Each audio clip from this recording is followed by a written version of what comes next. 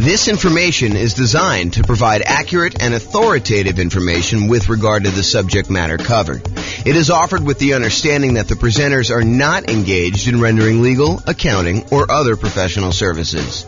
If legal advice or other expert advice is required, the services of a competent professional should be sought. Welcome to the Baltimore Real Estate Investing and Real Estate Financial Planning Podcast. Learn all about investing in real estate in Baltimore, Maryland, with a combination of real estate financial planning and modeling with numbers specific to Baltimore. Plus, syndicated, more generalized recordings of live and pre-recorded real estate investing classes, not all of them specific to Baltimore. Be sure to stay tuned after the podcast for a message from our sponsors. Well, good morning and welcome, everyone. I am James Orr, and today we have a really interesting class, a class I've not really seen anyone teach to real estate investors before. It's, I think it's going to be eye-opening to a lot of folks, and so we're going to jump right in, but today we're going to go over how much should you put down when buying rental properties, and specifically the returns for various down payments. So let's jump right into it, and I'll kind of explain what I'm talking about as we go. Okay, so before we get into like the meat of the presentation, I want to kind of just admit to you that we're not just talking about down payments. What we're really talking about is the total cost to close. So the down payment that you're putting down plus the total amount that you have to close. And if I were to do this presentation again, I didn't want to kind of muddy the waters with getting into these discussions of reserves and cumulative negative cash flow. But really, if I do this at a more advanced level, and I probably should do an advanced version of this, but I want to give you the basic framework of this first. I really should do this class where I'm talking about the total cost to close, plus the reserves, plus any cumulative negative cash flow you anticipate having on that property that you've set aside to make the overall investment much more conservative. Okay, we've talked about this idea in previous classes. And I probably need to do an entire class just on this topic. But the idea is, let's say you have negative $200 a month in cash flow on a property that you're considering buying. You know, our market has really high prices right now, really high interest rates. Rents are lagging a little bit. And even if you apply all the different 88 strategies that we have for improving cash flow, in some markets, you're going to struggle to come up with a property that has positive cash flow unless you put a lot down. And so you may decide, hey, look, instead of putting 20% more down in order to get this property to have positive cash flow, I might choose to set aside the amount of negative cash flow I'm going to have to cover me through when I realistically think that I'm not going to have negative cash flow anymore. And so what you do is you say this, okay, I've got negative $200 a month in cash flow on this property I'm considering buying. So over the course of the first year, I have negative 200 times 12, which is about $2,400. However, next year, I think rents are going to go up about 3% or so, and maybe that's about $50. I'm going to make the math really easy and just use $50. So rents are going to go up by about $50, which means my cash flow is not going to be negative $200 a month in year two. It's going to be negative $150. And I'm doing some really oversimplified math. Yes, you want to do the actual math to do this, but I'm just kind of doing some really rough math to show you exactly how this works. So $200 a month negative in year one. Now, because rents went up $50, you have about negative $150 in year two, which is about $1,800 negative cash flow. In year three, rents go up again a little bit, about 3%, which means about $50 a month. In this case, for example, to make the math easier. So instead of having negative $150 a month in cash flow in year three, now you only have negative 100. You do that. So negative 100 times 12 months is about $1,200. The next year, rents go up a little bit more. You have $50 a month negative. So that's about $600 for the year in negative cash flow. And then after that, when rents go up again a little tiny bit, you have $50 more in rent, you don't have negative cash flow anymore. And so we could look at the next few years and say, well, in year one, we had negative 2,400. In year two, we had negative 1,800. In year three, we had negative 1,200. In year four, we had negative 600. And if we add all those together, which I probably should do that because I've used this example several times, but if you go add all those together, maybe it's negative $6,000. I don't know exactly how much it is. Add them all up and find out how much it is. And so if you say to yourself, look, I have this negative $200 a month in cash flow. If rents go up just a small 3% per year for the next, whatever that is, 5 years, the chance of me having negative cash flow after 5 years is really low. So I could take $6,000, set it aside in addition to my reserves, knowing that that will help cover any negative cash flow I might have on this property for the reasonable future that I see with having rents go up a tiny bit each year. Now, with that being said, do rents always go up? No, they do not. Is it possible you have a tenant in there and in order to keep the tenant in there, you don't raise the rent $50? Sure, and so it's only $25. If you want to be more conservative about this, set more aside. But the idea is it'll make you much more conservative, much safer to set aside the reserves you need, and then in addition to that, counting up the cumulative, the additive total of the amount of negative cash flow you're likely to have until you get to the point where it's likely to be positive. And you can look at this in the world's greatest real estate deal analysis spreadsheet. Just go download the spreadsheet, realestatefinancialplanner.com/spreadsheet. And you can look at this in the override section. It'll show you the cumulative negative cash flow you have on this property over whatever time period it is, and then set aside that money. Will it protect you 100%? No. Will it make you much safer than not doing this? Absolutely. And that's the idea, is I want to see you stay in the game. I want to see you be successful over a long period of time, not just buy as many properties as you can. And then when you have some type of downturn, you've got these, alligator type properties that you have negative cash flow on, and you're unable to hold through the down period. Okay. So before I get into today's class, we're talking not really just about down payment. What we're really talking about is total cost to close plus reserves, plus those cumulative negative cash flow numbers. But now that I've said that, I'm telling you, I only use down payment to do the charts I'm doing today because I wanted to keep it simple and not mess it all up with all the reserves and total cost to close and the cumulative negative cash flow part. So in the future, I probably should do all of them together. Okay, that being said. So the question is this: how much should you put down when buying rental properties? And I think for a lot of real estate investors, it's, well, how much do I have to put down? But if you have a lot to put down, it becomes a really interesting question. It becomes the question of, what is optimal? What is going to be the best amount to put down? And part of you start thinking about this in terms of, well, what's my overall return going to be on the amount that I have to put down? Okay. So when you start thinking about this, here are some considerations. If you're going to do like a nomad strategy or a house hacker strategy where you're moving into the property and then you're ultimately going to use that property that you live in as an investment, whether that's nomading where you live in there for a year and then you convert it to a rental after a year, or house hacking where you're buying a property where you could rent out part of it, either renting rooms or you buy a duplex, triplex, or fourplex, and you're able to rent out the other units. Like whatever strategy you're doing where you're doing as owner-occupant interest rates are better than non-owner occupant interest rates, and significantly better. So if you're going to move into a property and live there, the interest rate you're going to get from a lender for putting the same amount down is going to be better than if you put the same amount down as a non-owner occupant, if you bought it as an investment property where you did not plan to move in. So imagine you're putting 20% down in the property. The interest rate you get for putting 20% down if you're moving into the property is better than if you're putting 20% down and not moving into the property and buying it as an investment. So there's an advantage to move in terms of interest rates. And we're going to show you some charts related to that here in a second. Okay. In addition to that, the percentage down payment you put down can have a significant impact on your interest rate as well. And this, I think, makes sense to a lot of people. If you put only 5% down, the interest rate is probably going to be higher than someone who puts 20% down. And why? I think one of the reasons why is there's added risk to the lender. And the lender says, hey, look, for this added risk, I want a higher return on my money because there's a better chance that you are going to be foreclosed on, that you're not going to make the payments, you're going to walk away from the property, and that you're going to do it. I mean, just think about it from a very practical perspective. Think about it from your own perspective. If you put nothing into a deal, if you put nothing down in the property, you have nothing to lose except your credit score and reputation by walking away from the property. So I think a lot of folks are like, I have no money invested in this deal. If I walk away, I didn't lose any money. I just don't have the property anymore. And yeah, I got bad credit, but maybe I didn't have good credit to begin with, right?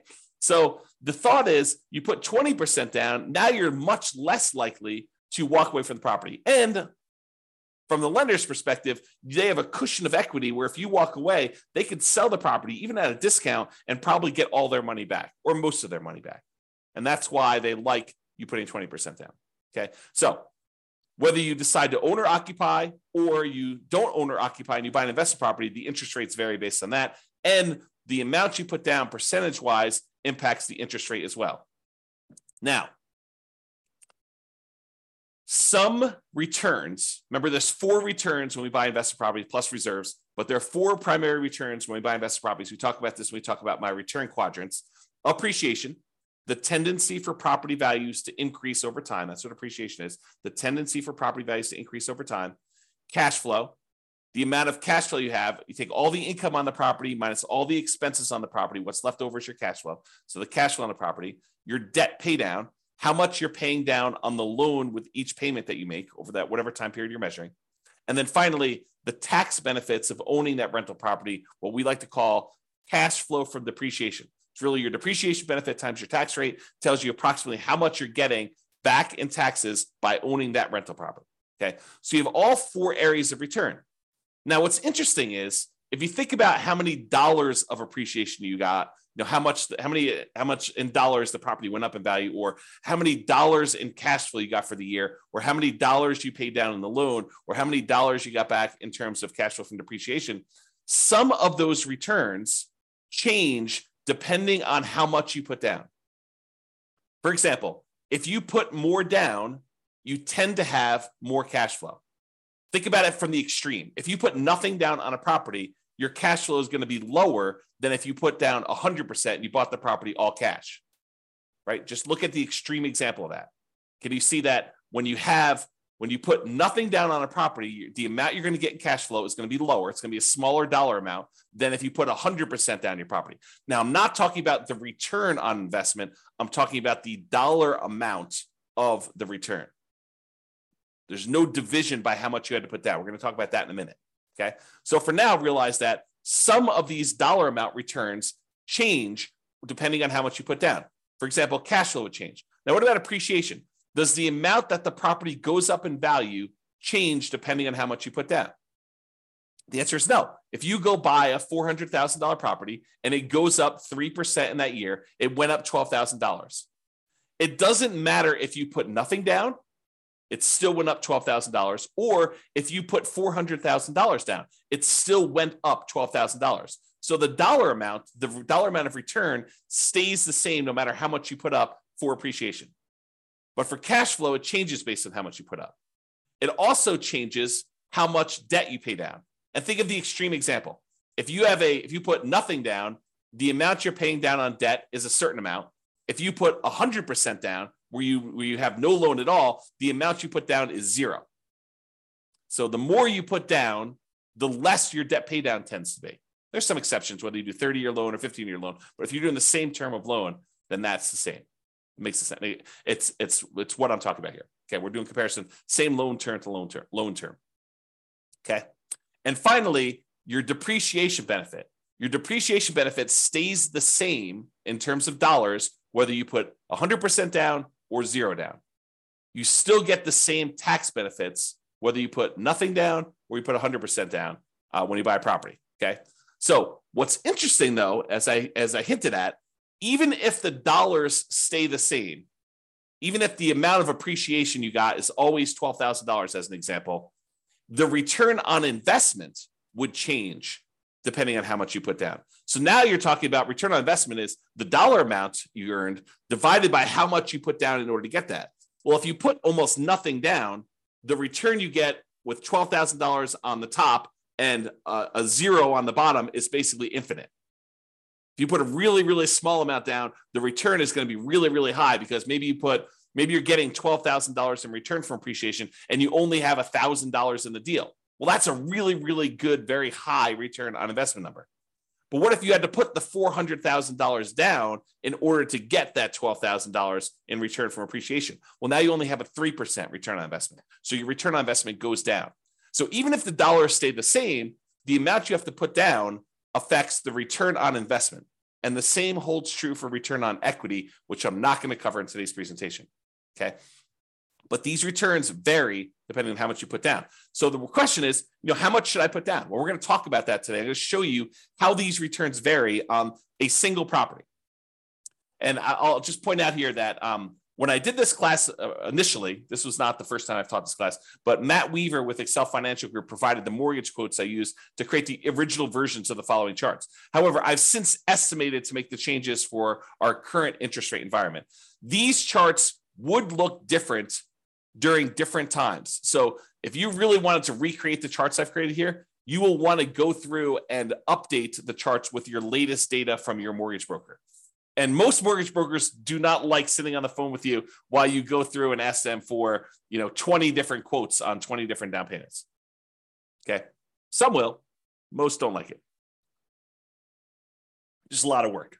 Okay. With that being said, let's take a look at some charts, because I love some charts. All right. So this is a chart showing you the effective interest rates for a variety of different down payment amounts for owner-occupant and for non-owner-occupant. So I'm going to break down what's going on here. So first of all, what is effective interest rate? An effective interest rate to me means it's the interest rate plus if they have some type of monthly PMI, I add that to the interest rate so that it takes into account the interest rate you're paying plus the rate you're getting for PMI. So it does take into account PMI if you have PMI on this thing. PMI is private mortgage insurance. So it's the extra insurance you pay to protect the lender in case you default. And we usually have that if you put less than 20% down to buy a property. Okay. So effective interest rate is the interest rate with PMI in there. And we've plotted these by down payment. So on the left-hand side is 0% down. These are our nothing down loan programs. And then we increase until we get to the point where we have 100% down, which there is no 100% down interest rate because you don't have a loan at 100%. So that's why there's no data here for 100%. Okay. The red line are your owner occupant rates. Your blue line are your investor or your non-owner occupant rates. And the first thing I want to point out, as I discussed on the previous slide, is the non-owner occupant rates are all higher than the owner occupant rates by quite a bit. There's a pretty good gap between all of these. And the gap is not universal, meaning that sometimes for a certain down payment, for example, this 15% down payment loan, the gap looks just visually looks larger to me than the gap between a 30% down loan. So sometimes the difference between an owner occupant loan and a non-owner occupant loan is greater than other times. Another way of thinking about that. Okay. And you'll also notice that we don't have any less than 15% down non-owner occupant loans because we're talking about traditional financing or not anything creative or owner financing or something like that. Okay. So these are traditional loans. So you'll notice that the lowest down payment we have for non-owner occupant is this 15% down one. All right. So let's go over and look at this thing. So we basically have on the owner occupant one, we've got two nothing down loan programs. I plotted USDA and VA. And I think VA is the lower one. Hard for me to tell. Oops. Yeah, I can't quite tell. So I think VA is the lower one of the two, though. And so you can see the difference in the rates for these nothing down ones. And what's interesting is the nothing down ones look like they're even better rates than the ones with low down payment, partially because the VA one especially has a funding fee. And so instead of paying monthly PMI, you're paying the fee upfront as a funding fee. Okay. All right. So we've got these two nothing down loan programs. Then we bounce up here to the 3% down conventional loan program, which you can see where it is right there. And then the next one is this 3.5% down FHA loan. And so that one, as of right now, when I got these quotes, that was a little tiny bit lower than the conventional one with PMI. And the FHA one had their PMI added in too. So it does all of them take into account the PMI. All right. So FHA looks a little tiny bit better than this 3% down or the 5% down. So you may say to me, although this is not the class about this, but I will mention this to you because I think it's important to realize this. So you think to yourself, hey, so why would I ever do a 3% down conventional or 5% down conventional when I could just do the 3.5% down FHA and it looks better? Think about it. Why would you voluntarily take a slightly higher interest rate conventional 3% down or conventional 5% down loan when the FHA one has got a little bit lower rate?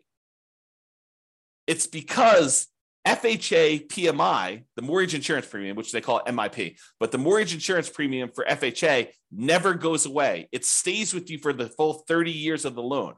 whereas the conventional PMI goes away when you get below 80% loan to value. So you do have a slightly higher effective interest rate on the conventional loans, but it's only for a few years until you pay down the loan below 80% loan to value. And then it drops off. And then the interest rate's probably better. We'd have to go check, see what the base rates are for those, what the rate is without PMI. But that's one of the reasons why you might voluntarily take the higher interest rate for a shorter period of time, because you have a little bit of pain up front, but then that goes away without having to refinance out of the loan. Where FHA, you need to either change loans, sell the property, or refinance and get rid of that PMI by doing a different loan type. All right, then continuing on here. So the interest rates then drop off with the more you put down. So it's a little bit less if you put 10% down, a little bit less if you put 15% down, a little bit less if you put 20% down. And then there's a pretty big drop off going from 20% to 25% on the owner-occupant loans. Then a little drop to 30, little drop to 35. Looks like they're pretty much the same going across here to 40 to 50, little drop to 60, maybe the same for 70, and then a little increase for 80, which I think is because the amount you're borrowing is getting smaller. And then the lender's like, hey, look, I want you to, because the loan's so small, we have to charge a little bit more for that. And then it goes up when you get to 90% for what I believe is to be the same reason. I don't know the reasons why these all go up. This is just what they are, okay? So realize that the curve is not linearly down. It changes differently based on how much you're putting down there. Okay, then on the non-owner occupant ones, we have a really high interest rate for the 15% down. It drops off pretty significantly when you go from 15% to 20%, and it drops off pretty big again from 20% to 25%. And then it has a small decline from 25 to 30. Doesn't look like there's a decline from 30 to 35. There does look like there's a decline to 40%, though it's pretty small. And then it looks like it stays the same all the way through to 70% down. Then it bumps up where it gets more expensive if you put 80% down to 90% down. So this is just the interest rate. We really haven't talked about like what impact this has on returns. I just wanted to show you what is changing on the underlying interest rate as we change down payment amounts. All right. Then, because I can, oh man, me and my spreadsheets.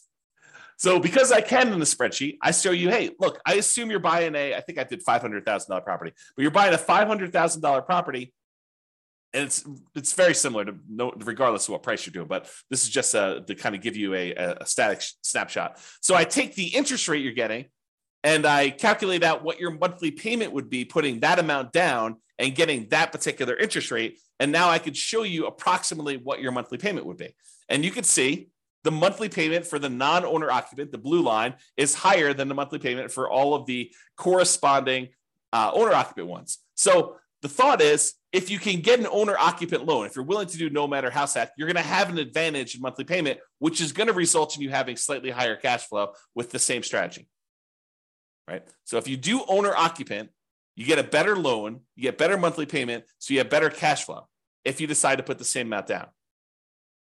So in this case, the 0% down ones, they're right here. This is the 3% down loan, which is interesting because the monthly payment for the 3% down conventional financing is really a little tiny bit less than if you had put a full 15% down non-owner occupant. Mind blown. So you could put 3% down as an owner occupant and have just the tiniest bit lower monthly payment than if you had a 15% down non-owner occupant investor loan, which is crazy to think about. In fact, all of the loans are cheaper than that 15% down non-owner occupant, if I'm looking at this right. Okay. All right. FHA loan is a little bit cheaper than the 3% down. Again, for that reason we talked about before. The 5% down is cheaper than the 3% down. And then this is the 10% down. And the 10% down, putting 10% down as an owner occupant seems to have slightly better mortgage payment than if you put 20% down as an investor. You put half as much down, 10%, if you're willing to move into the property, live there for a year, then convert the property to a rental, or if you're willing to buy a house hack and you're willing to live in the property and do that there. Okay, so that's kind of interesting. Then there's 50% down, so you can just see how these go until eventually you get down to putting 100% down. The payments are both zero. Okay, and these do include PMI. So it's principal, interest, and the PMI payment. Okay. All right. I think that's all I had to say about this chart. Then this shows you if we have an owner-occupant loan and a non-owner-occupant loan with the same down payment percentage. For example, we don't have non-owner-occupant loans, investor loans, for less than 15% down. So we can't compare, 0% down, 3% down, 3.5% down, and 5% down, and 10% down. But we do have a 15% down loan for both the owner-occupant and for the investor loans. And so now I can show you just the pure dollar amount difference between these two loan payments, if you got an owner-occupant and a non-owner-occupant. And so for putting 15% down, the monthly payment difference, which is also, by the way, probably the difference in cash flow, the improvement in cash flow, it's $500 better if you put 15% down to be an owner-occupant than to be a non-owner-occupant. So in other words, it's a $509.68 according to this. Of course, your interest rates will vary, so it'll be different, but about $500 difference in cash flow and monthly payment if you decide to do the owner-occupant version of this strategy versus the non-owner-occupant. That's a pretty big incentive. If you want to improve cash flow, if you're in a market where it's really hard to make things cash flow, this could be a difference. This could be a difference maker. I mean, it's $500 difference, putting 15% down. If you put 20% down, it's about $350 different. So it'll be $350 better if you put 20% down as an owner-occupant versus putting 20% down as an investor. For putting 25% down, it's $357 different. For putting 30% down, it's $331. For putting 35% down, it's $332. For putting 40% down, it's $282. And these are getting smaller. The differences are getting smaller with the more you put down, with the exception of being 80%, which, for all I know, there could be some really weird, wacky, kind of thing that happened when you're doing that. So the overall trend, though, is the more you put down, the smaller these differences are going to be in monthly payments, which you'd almost expect anyway, because you're borrowing less. So you'd expect the differences to kind of scale that way anyway. Okay, so you can see now this difference between non-owner occupant and owner occupant and the impact that putting different down payments has on how much you'll have in cash flow. Pretty significant. All right, so we talked about this idea that return in dollars is different than return on investment. So we're going to first start by looking at return in dollars for a variety of down payments. And remember before, I told you about the 4 different areas of return. You have appreciation, the tendency for property values to increase over time. You have depreciation, which are those tax benefits of owning a rental property. You have cash flow, which is all the income you have on the property minus all the expenses, including your principal and interest, your mortgage payment, your taxes, your insurance, your vacancy, your management, your maintenance. All of those things get subtracted out. So this is really true cash flow after all expenses. And then you have your debt pay down, how much you paid down on the loan during whatever period we're measuring here, usually a year. Okay, so you have those 4 areas of return: appreciation, depreciation, cash flow, and debt pay down. And each one is shown on this chart using a different color. So appreciation is blue, depreciation is yellow, cash flow is green, and debt pay down is red. You'll notice they also match the colors we typically use when we talk about the return quadrants, because these are the returns in the return quadrants that we talked about. All right. Now, what I did here is I showed you the amount. It's an annual amount from year 1, assuming you can rent the property in year 1, which technically you can't rent an owner-occupant property in year 1 because it's an owner-occupant property unless you're renting, getting tenants in there, and it happens to be the same amount you're getting for regular rent. But it shows you the amount annualized return, and I'm using year 1 just to make the math simpler. And it shows you all the different loan types. Right here is the cutoff. Right here is the cutoff between owner-occupant, and then these to the right of here are investor. So you could see where they kind of like change pattern abruptly. That's where it changes from owner-occupant loans. These are all the owner-occupant loans, and these are all the investor loans. And so I show you the down payment amount. So these are the 2 0% down ones. This is 3% down, 3.5% down, 5% down, 10, 15, 20, 25, all the way up to 100% down. And then we switch back over to investor, 15%, 20%, 25, whatever it is to get through all theirs. Okay? All right. So this is what we're talking about now. So you got all these loan programs here, and it shows you the returns we're getting for various things. So one of the things I want to point out is what varies and what stays the same. I kind of covered this during the intro, but I'm going to cover it again here because you can see these charts And they look really busy. It's hard to tell exactly what's going on. So here's what is changing and what's the same. So first of all, what stays the same? What stays the same is appreciation. The property value is going up that amount no matter what you put down on it. And then depreciation. The tax benefits you get from owning that rental property are the same no matter how much you put down. Okay, so that's these two over here. And it shows you the dollar amount is the same no matter what loan program you got. It looks like in this particular case on about a $500,000 property, which I believe is what I use for this, it's about $18,000 a year in benefit from that first year. And about $15,000 of it is appreciation, is the property value we're estimating is going up about 3% a year. It's about keeping pace with inflation, if you think of it that way, on a $500,000 property. And then here's the depreciation benefit, the tax benefits of owning this rental property, the cash flow from depreciation, how much we're getting there. And you can see that difference there. Okay, about $3,000 or so. All right. Now, what changes? Well, depending on how much you put down, it varies how much you pay down on that loan. And depending on how much you put down, it varies how much cash flow you're getting. And so you can see that there's a whole bunch of these early on where you're putting 0% down or 3% down or 3%, 3.5% down or 5%, 10% or 15% down, or even 20% down for the owner occupant ones where you'd have negative cash flow with the property that I picked. In your market, it may be positive, but you're more likely to have negative cash flow the less you put down. Think of it this way. What is cash flow? Well, what is negative cash flow, rather? Negative cash flow is really a deferred down payment. If you had put 100% down, you wouldn't have the negative cash flow, right? Put 100% down in the property, then you don't have a mortgage on it, the property would cash flow probably. You put 10% down, the property probably still cash flows. You put 20% down, you put 90% down, the property still cash flows. You put 80% down, the property still cash flows. But the less and less you put down, the less and less your cash flow is likely to be. And so you get to the point where you put a little down and you probably start having negative cash flow. So what is that negative cash flow? That negative cash flow is a down payment that you did not make. You're almost making the down payment monthly that you should have made to have positive cash flow. So negative cash flow is really a deferred down payment. You're making the down payment that you should have made to have positive cash flow to begin with, but you're making it monthly.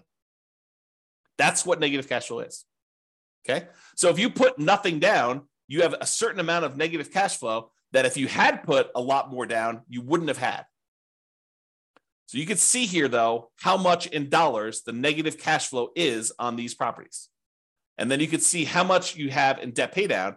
And you tend to have a larger amount in debt pay down with the less you put down. You put down zero down, put nothing down on a property, you tend to have a larger amount of debt pay down. And this sort of makes sense, right? If you're paying off all these loans over a 30-year time period, if you put less down, you have more that you need to pay off over that same period. So you got to be paying more off in order to pay it down. And the amount that you pay down actually does vary a little bit with interest rate. So the interest rate comes into play here too, because the higher your interest rates, the less you are paying down in debt pay down. Okay. All right. So you can see over time that this kind of changes. And in the owner occupant one, it goes slightly positive cash flow, somewhere between 20% down and 25% down. In this example, your city will be different. Your analysis will be a little bit different if you did this analysis for yourself. Okay. So I just did this for a prototypical property just to show you how this works. So you see over time, the amount you're paying in debt pay down goes down a little bit until finally you're paying down 100% here. And then when you get down to this 15% down loan, I think there's something wacky going on with this 100. I must have it mislabeled or something. So ignore that one. So the 15% down one, though, you have pretty significant negative cash flow. And then 20%, 25%, 30% down. It takes you a little bit more than 30% down as a non-owner occupant in this particular example in order for you to have positive cash flow. And we didn't apply any of the 88 strategies to improve cash flow on this particular one. We just pulled the property out and I just used some really rough numbers. Okay. So you kind of get a feel though of how this works. But eventually, as you start putting more and more down, the amount of cash flow you have increases and the amount you're paying on debt actually goes down when you do that. All right. So this shows you a zoomed in version of that appreciation and depreciation one where the returns are the same. No matter how much you put down, the dollar amount of returns from appreciation and the dollar amount of returns from depreciation are exactly the same. And then these are the ones for the cash flow and debt pay down, just zoomed in so you can see them a little bit better. Okay. And again, this is the dollar amount of return. Okay. I mean, I could talk about some of this stuff for hours. So I'm gonna save myself going off on these really long tangents, because you can see that if you add up the negative part and the positive part, you can see that this is probably net negative. And you can probably see over here, these are probably net positive, but the amount you're getting overall increases when you do this. So I don't know, it's kind of interesting. Just definitely some interesting stuff to look at here. All right. So we've talked about this idea of return in dollars. Now we're going to say, what is the return on what we had to invest in order to get that dollar amount, right? So the return on investment. And so this shows you the return on investment. How many dollars we had in appreciation, how many dollars we had in depreciation, how many dollars we had in cash flow, how many dollars we had in paying down a loan, divided by how much we had to invest in order to get that deal. So if we had to invest, nothing down plus some closing costs, you could see that there. If we had to invest, 50% down in order to get those, you could see those there. And you'll notice what happens is when we have very little in the deal, like 0% down plus some closing costs, you'll see that the returns look really, really, really high, right? Like the return here, not including cash flow, because cash flow is negative, is over 500% for the two nothing down loan programs. If you subtract out whatever the negative ones here, it's probably in the 350% return range. 350% return on investment by putting nothing down the deal. That's pretty phenomenal. And you're putting nothing down the deal, but you have some closing costs, which is why it's not infinite. For those that are wondering why it's not infinite, okay? Then you have this 3.5% down, or 3%, 3.5% down, and those are still pretty significant, probably pushing over 100% before you have the negative cash flow here.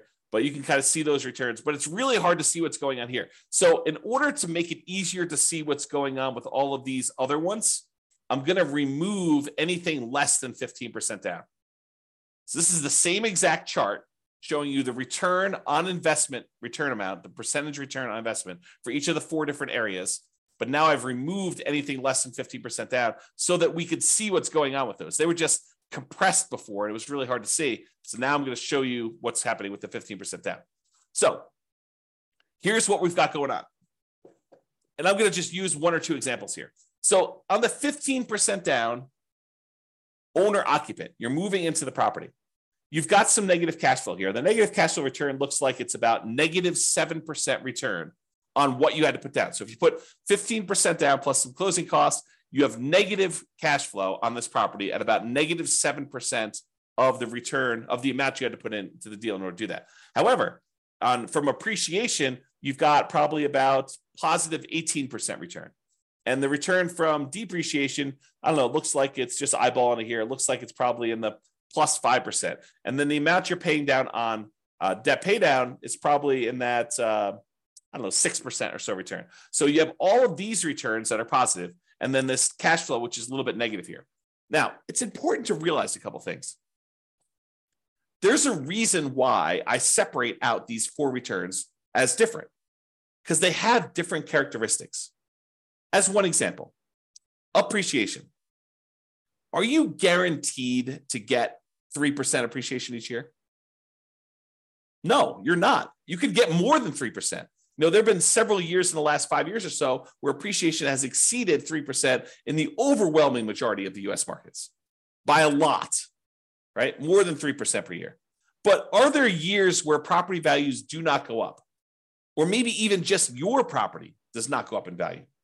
Absolutely. Can you have a year where property values go down, where appreciation is negative? 100%. You totally could have years where your property value does not go up. Okay. So appreciation is not a guaranteed return. It's a speculative return, right? We're speculating that the market will improve, and we're estimating what that might be in the future looking forward. And you give me a long enough time horizon, I'm telling you, it's probably going to be around 3%, looking back at the 100 plus years of history we have on how much properties appreciate in the United States. It's about what inflation has been, about 3%. Okay. So you give me a long enough time horizon, I'm telling you, it's going to be about that. Might your property in particular be a little bit better or a little bit worse? Sure. Might a certain market perform a little bit better or a little bit worse? Sure. Okay. but it is speculative in nature. It is not guaranteed. So this return, even though it's nice and big on here, is a somewhat questionable return. We don't really know. Now, what about this yellow area, this depreciation, the tax benefits of owning the rental property? Does it matter how the market does as to how much depreciation you get? No, it doesn't. It's a tax benefit set by tax code. So unless the tax code changes, which does happen occasionally, but this one's been around for a while. And so what's the best evidence that something will continue? How long it's continued in the past. Not saying that it can't change, but it's likely, I'd say better than likely, highly likely, that you're likely going to get this return. So the depreciation return is probably a pretty sure thing. Not guaranteed, but closer to guaranteed. As long as tax code doesn't change, you're probably going to get that. So that one is a good return there. What about this red return from debt paydown? Is debt paydown reliant on the market doing well? Does the market have to go up in value for you to get the debt paydown portion of your return? No. If you make the mortgage payments as agreed upon with your lender, if you don't default, you're getting that return. It's contractual. It's as close to guaranteed as you can get without there being a third party guaranteeing it, right? It's contractual. You have an obligation to make those payments to the lender. They have an obligation to accept those payments from you. And if you pay down that amount of money, you're going to keep the loan. You're going to get that return on the property. That's how much you're going to pay down the loan, because that's just how the contract is set up. Okay. So it's a contractual obligation you have for debt paydown. So that's not that speculative. It's pretty certain. Now, returns, let's talk about like when you get these returns. So appreciation, the property value goes up by 3%. It goes up by $12,000 in the first year or $15,000 in the first year. Do you get to pocket that money? No. Unless you sell the property or unless you do a cash out refinance, that is money that's sort of like being deferred until you collect it later. It's what I call cash later. What about cash? What about the depreciation benefit? The tax benefits you get from owning this rental property? Do you get that right away? Yes, you get it in that year. You get it on your tax return. And honestly, you can adjust your exemptions on your paycheck and you could get it monthly or weekly with your paycheck. You could say, look, I know I'm getting this at the end of the year. Let me go to my job and adjust my exemptions so that I'm being taxed less, because I know at the end of the year, I'm getting this big block back from owning this rental property. I'll just take it in with my paycheck instead. I'll pay less taxes in because I know that at the end of the year, I'm not going to have to pay taxes because I've got this benefit coming to me at the end of the year. So you can even adjust it up and get it weekly with your paychecks, or biweekly or monthly, whatever your paycheck period is. Okay. So you could do that. So some of these are returns later. Some of them are returns now. Some of them are speculative and kind of like dependent on the market, which cash flow is also another one that's speculative, dependent on the market. And some of them are cash later or are not speculative. They're more guaranteed, more certain. Okay. So you can see that all these returns are not the same. So you may prioritize some returns over other returns when you're thinking about these and making these investments. All right. All right. So we got these couple different returns here, and you can see kind of like how the numbers vary over time, that the return on investment varies a lot depending on how much you put down. But you may go from having this negative cash flow to having this positive cash flow. And even though the return overall is lower, the return from cash flow is positive here, it's negative here, and negative here, small and negative down here, and a 25% down. Okay. And you can see how they compare to the investor loans versus the non-investor loans, the owner-occupant versus the non-owner-occupant loans here. So, for example, a 25% down, looks like the return's about, 18% here. For 25% down for the non-owner-occupant, it looks like it's about 18 minus whatever this is. So minus like 3 or so probably about 15. So it's a little bit less as a return on investment by doing the investor loan for 25% down, as an example. Okay. All right. These are just the returns for the ones that are variable. I'm sorry, for the ones that are fixed. So the appreciation and depreciation, the dollar amount doesn't change, but now that the return, the amount that you had to invest in order to get those varies, now you can see that the fixed dollar amount returns are still varying once you put money down, so that you can see how those change, okay, over time. And then these are the ones that are variable based on the loan to begin with, and they're variable based on how much you put into the deal. So for example, You put 30% down here, you can see you have the return just from cash flow and debt pay down is pushing, high 4%. But it doesn't get really, really crazy for the majority of these, right? It's still sub 5% for all these. It just changes which one you're taking the return in. This is sort of my idea of deal alchemy. Do you want to move your return from debt pay down to cash flow? Well, you put more down, you can get less debt pay down, and you're going to get more cash flow. But the return is largely similar, right? It's not varying a lot, varying a little, but not a lot. Varies more over here with your non-owner occupant. The return actually goes up overall with your non-owner occupant one. Okay. And you can see how all that plays out. All right. So in conclusion, pretty cool stuff, right? Interest rates vary based on owner occupant and non-owner occupant pretty significantly. Interest rates vary based on the loan program, which makes sense to you, right? Doing VA loan versus USDA loan program changes a little bit. Interest rates vary based on down payment amount, which I think is surprising for a lot of folks. Some dollar returns vary depending on how much you put down. So you put more down, you get more cash flow. You put more down, you get less debt pay down. Others don't. Doesn't matter how much you put down, your appreciation, the dollar amount of appreciation is going to be the same. Doesn't matter how much you put down, the dollar amount from depreciation, the tax benefits of owning the rental property are going to be the same. And not all returns are the same. Each return type has different characteristics. Some are speculative, some are not speculative. Some are cash now, some are cash later. So some have different tax rates, some have the other tax rates. The time you take to learn about these differences, to understand them and apply what you learn to your own situation is worth doing. You should go ahead and take the time and think about this stuff and think about what makes sense for you, what your goals are, and how to do that. Okay. If you need help applying this, that's what we're doing, the coaching stuff. So go ahead and reach out about doing that. All right. That's it. This has been James Orr. Hope you've enjoyed this class. I certainly did. I think we should do an advanced version at some point in the future. If you think we should, go ahead and reach out and let me know. We can go ahead and do those. And this has been James Orr.